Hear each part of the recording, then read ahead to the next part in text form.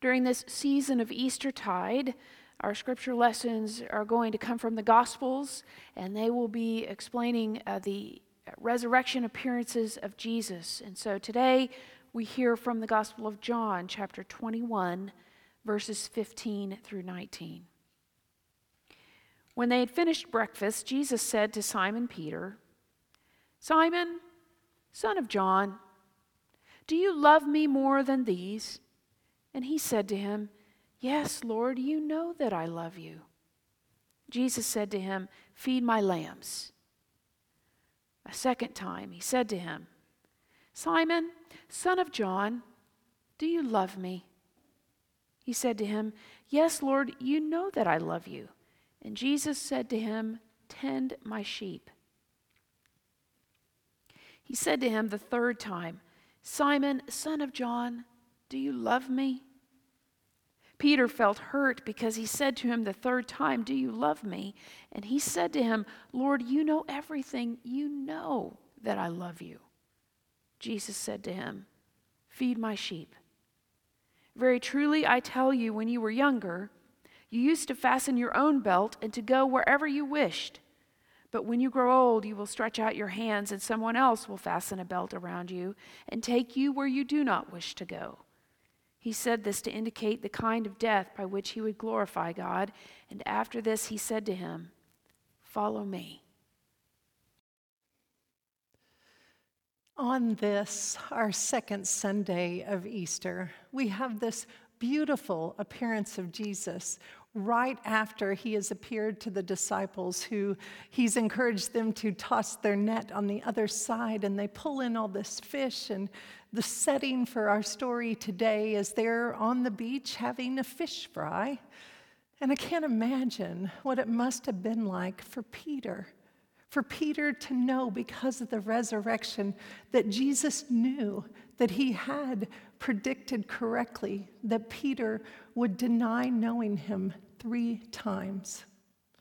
I have to think that he was heartbroken with this knowledge that it was true, covered in shame for the way he had behaved. I also think that maybe even Jesus's heart was broken a little, because when we love people, we have expectations that they will behave in a certain way. And when they don't, it disappoints us, and it even breaks our heart a little bit. In this series, The Heart of the Matter, we hope to focus on things that really matter during the Easter season, in the midst of this global pandemic that we must admit is breaking our hearts. We have the option of, on our phones and our televisions and from many different sources, to have this constant diet of bad news as we watch the death toll rise each and every day. We have this understanding and fear that our economy will never recover, or at least not on the short term, because we see the thousands of people whose lives have been disrupted economically, not just here, but everywhere. And we have to stay away from this place, the church, the place that fills us when our souls are empty, that pours into us so that we may go out into the world and pour in to those who we encounter. And so for these next few weeks, we're going to be looking at these biblical stories of Jesus's appearances, because he has a limited amount of time. And he's trying to say the things that are so important between the resurrection and the ascension.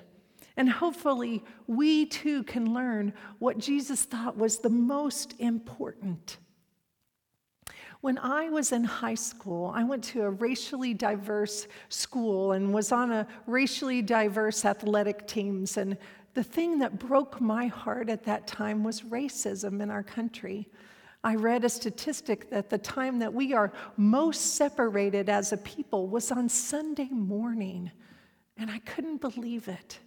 And then when I was a young pregnant wife, I was on the foster care review board, and every month for 4 hours, we would read and process every single case of child neglect and abuse for 2 counties.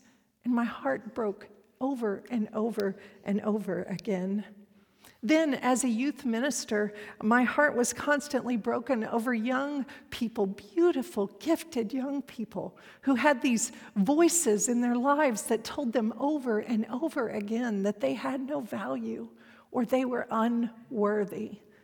And so these are things that have broken my heart over the course of my life. But right now, I feel like we're all standing in the midst of being heartbroken. I know that I am.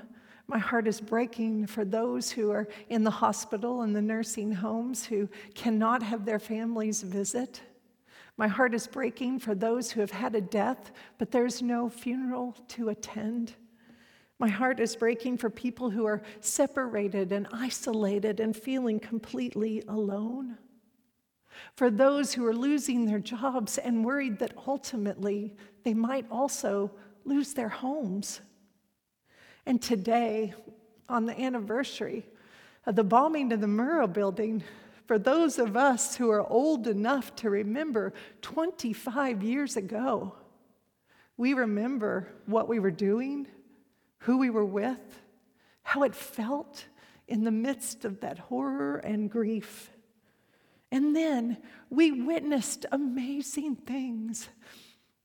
How first responders in Oklahoma rushed in, how clergy and nurses and doctors and counselors rushed in. We watched people from all over the state drive to the city so they could help. There were beautiful blessings that came after the terrible grief. I have a colleague who was one of those first responders who admitted that he still, to this day, sometimes has nightmares about that week. The reality is, as Oklahomans and even as Americans, we couldn't go back to the way it was before because we were forever changed. When our children were what we thought was old enough, we took them to the memorial and the museum, which is a beautiful, beautiful place. Our oldest at the time was 13, and I remember that he didn't speak all the way home, that almost 2 hours together in the car, that he was so moved that he couldn't utter a word. Why do I tell you these stories of heartbreak? Because our disciples are in this place of heartbreak and grief. They are standing in this place, and what did they do? They turned back to the profession that they had done 3 years previous to knowing Jesus. They go back to fishing. Why? Because they were followers. Because they followed Jesus and he was their leader, their rabbi, their teacher, their Messiah. And so they followed, and now they are at a loss of what to do without their leader. But yet, they are standing in the wonder of the resurrection. They think they can go back to their lives before they knew Jesus, but they can't. We know that they can't. They will never be the same after encountering Jesus, hearing him teach, watching the miracles, watching his death, and yet experiencing his resurrection. Their hearts have been shifted in a way that cannot be undone. This beautiful depiction in the Gospel of John is so full of grace and forgiveness on this day that Peter is overwhelmed. His love of Jesus never failed, but his fear of being arrested, his fear of death, thrust him into denial and ultimately shame. I want to share with you a video of what breaks the heart of Nadia Bolz-Weber, who's a Lutheran pastor in Denver, Colorado. What breaks your heart, not to be cheesy, but like what breaks it apart? Mm-hmm. Like this is my, what breaks your heart? And what breaks it apart? Yeah. And what breaks it open? And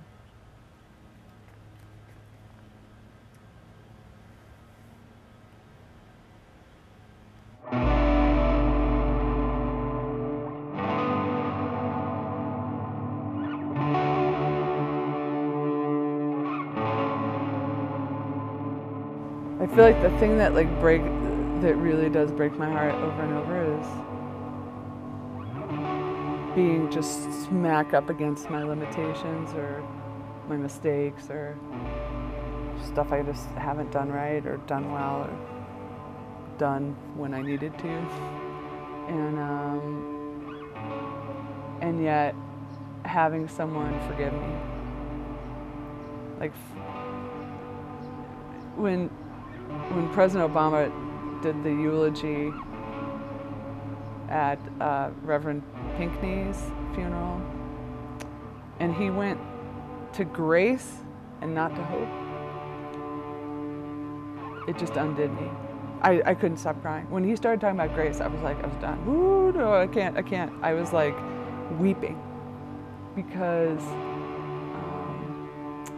that's the thing that just undoes me. Whether it's grace or forgiveness or mercy I received from another person or that I've received from God, it cracks me open. And I'll do everything in the world to not need it. I will, man. I will try so hard to not need it. I would so much rather do everything right. I mean, I would so much rather nail it all the time and just be good, you know? And I'll do everything I can to avoid making a mistake or doing something wrong or hurting someone. And inevitably, I can't avoid it. I can't avoid it. And then when I'm forgiven, when somebody forgives me or extends grace or mercy, or when I feel that from God, or when somebody puts that word of forgiveness in my ears, you know, something changes and it doesn't change back, you know, in some way. So, you know, we have this absolution that I'll say, which is God, who is gracious and merciful and slow to anger and abounding in steadfast love, loves you as you are. And as a minister of the Church of Christ, and by Christ's authority, I declare to you the entire forgiveness of all your sins in the name of the Father, Son, and Holy Spirit. Like, just those words alone, I'm just like, I just need them so much. They just do something inside of me. And so that's, I think, what breaks me apart and puts me back together over and over. Yeah.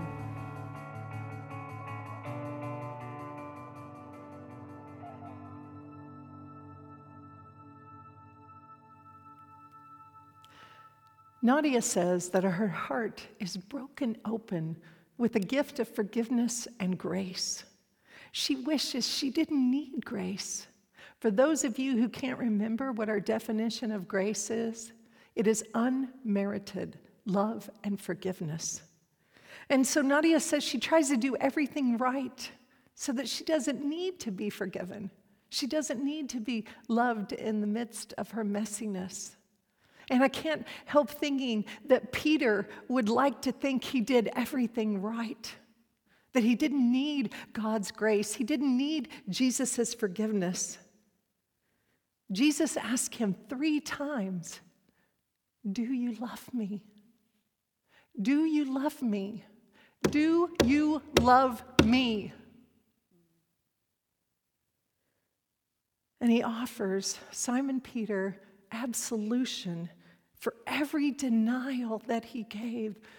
And he gives him instructions on what to do next. He says, "Tend my sheep. Feed my sheep. Feed my sheep." Of all the things that Jesus could talk to Peter about in these short days between resurrection and absolution, he offers him grace and forgiveness. He tells him to take care of the people. This forgiveness that we do not deserve, grace, does overwhelm us. I have a tendency, when people are really nice or do something unexpected, it makes me a little uncomfortable. I've gotten pretty good at smiling and saying thank you, but every once in a while, someone will surprise me with such a deep gift of love that I get overwhelmed and I cry. Not because I'm sad, but because I'm I'm laid bare. I'm vulnerable. I'm overwhelmed with the grace that is extended to me, and deep expressions of love do that to people. This Easter season, our hearts may be broken open. I hope that we realize that we are never going to be the same. We cannot simply go back to the way we were before.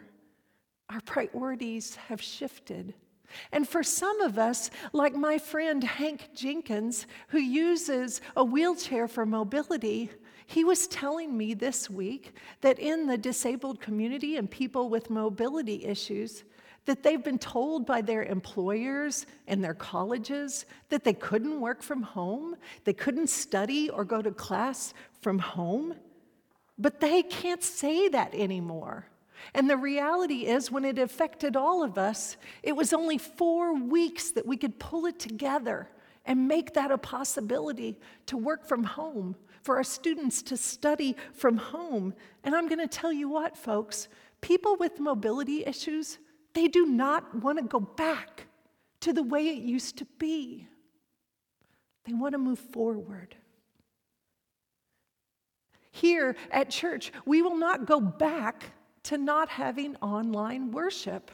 We will be offering this every Sunday from now on, and you will be able, when you travel, when you go to college, when you're ill and you can stay home, to still be in worship with us every week.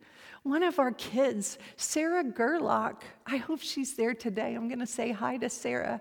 She has been getting up.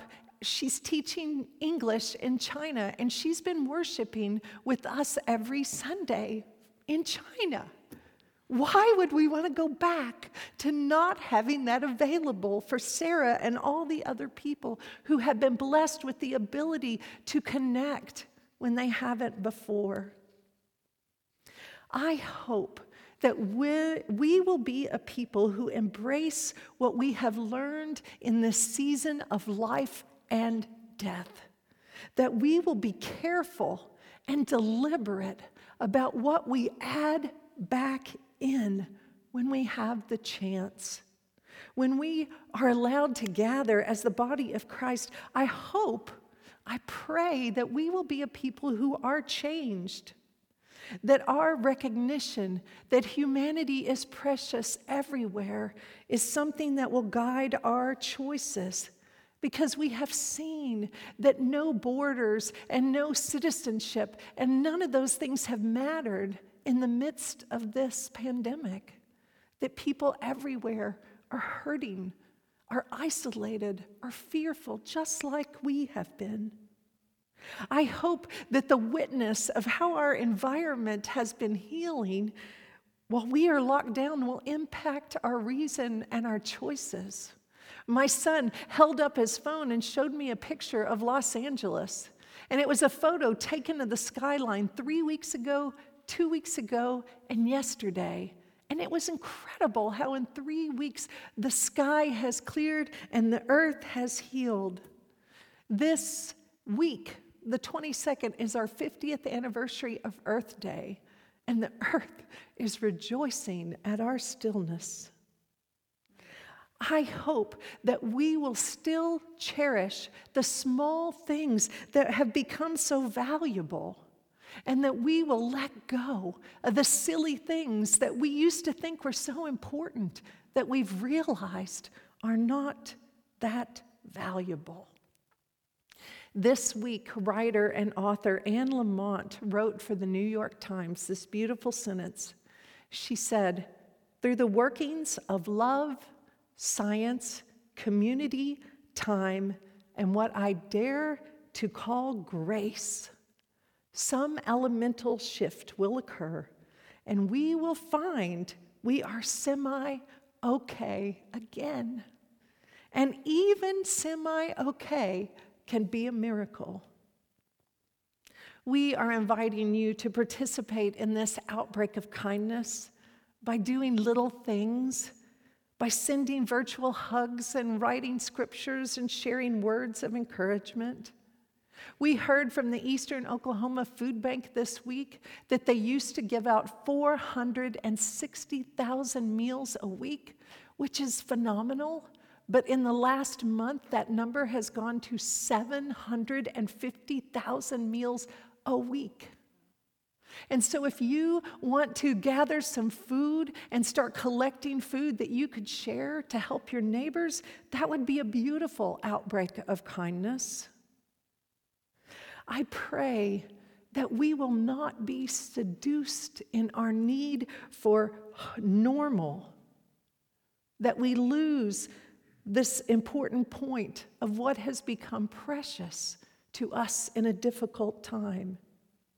I pray that those of you who have discovered family dinners and family game nights will not overschedule your lives again where those are not possible. I pray that the kindness that we have extended to our neighbors, our first responders, our healthcare workers, and even our grocery store workers will continue to multiply. I hope that our hearts have been shifted, and we too, who are standing in the wonder of the resurrection with a renewed commitment to proclaim our love for Jesus and the lives he calls us to live. May your hearts be broken open for the things of this world that truly matter, and may we learn to offer each other and the world this gift that Jesus offered Peter, this amazing thing called grace. Amen.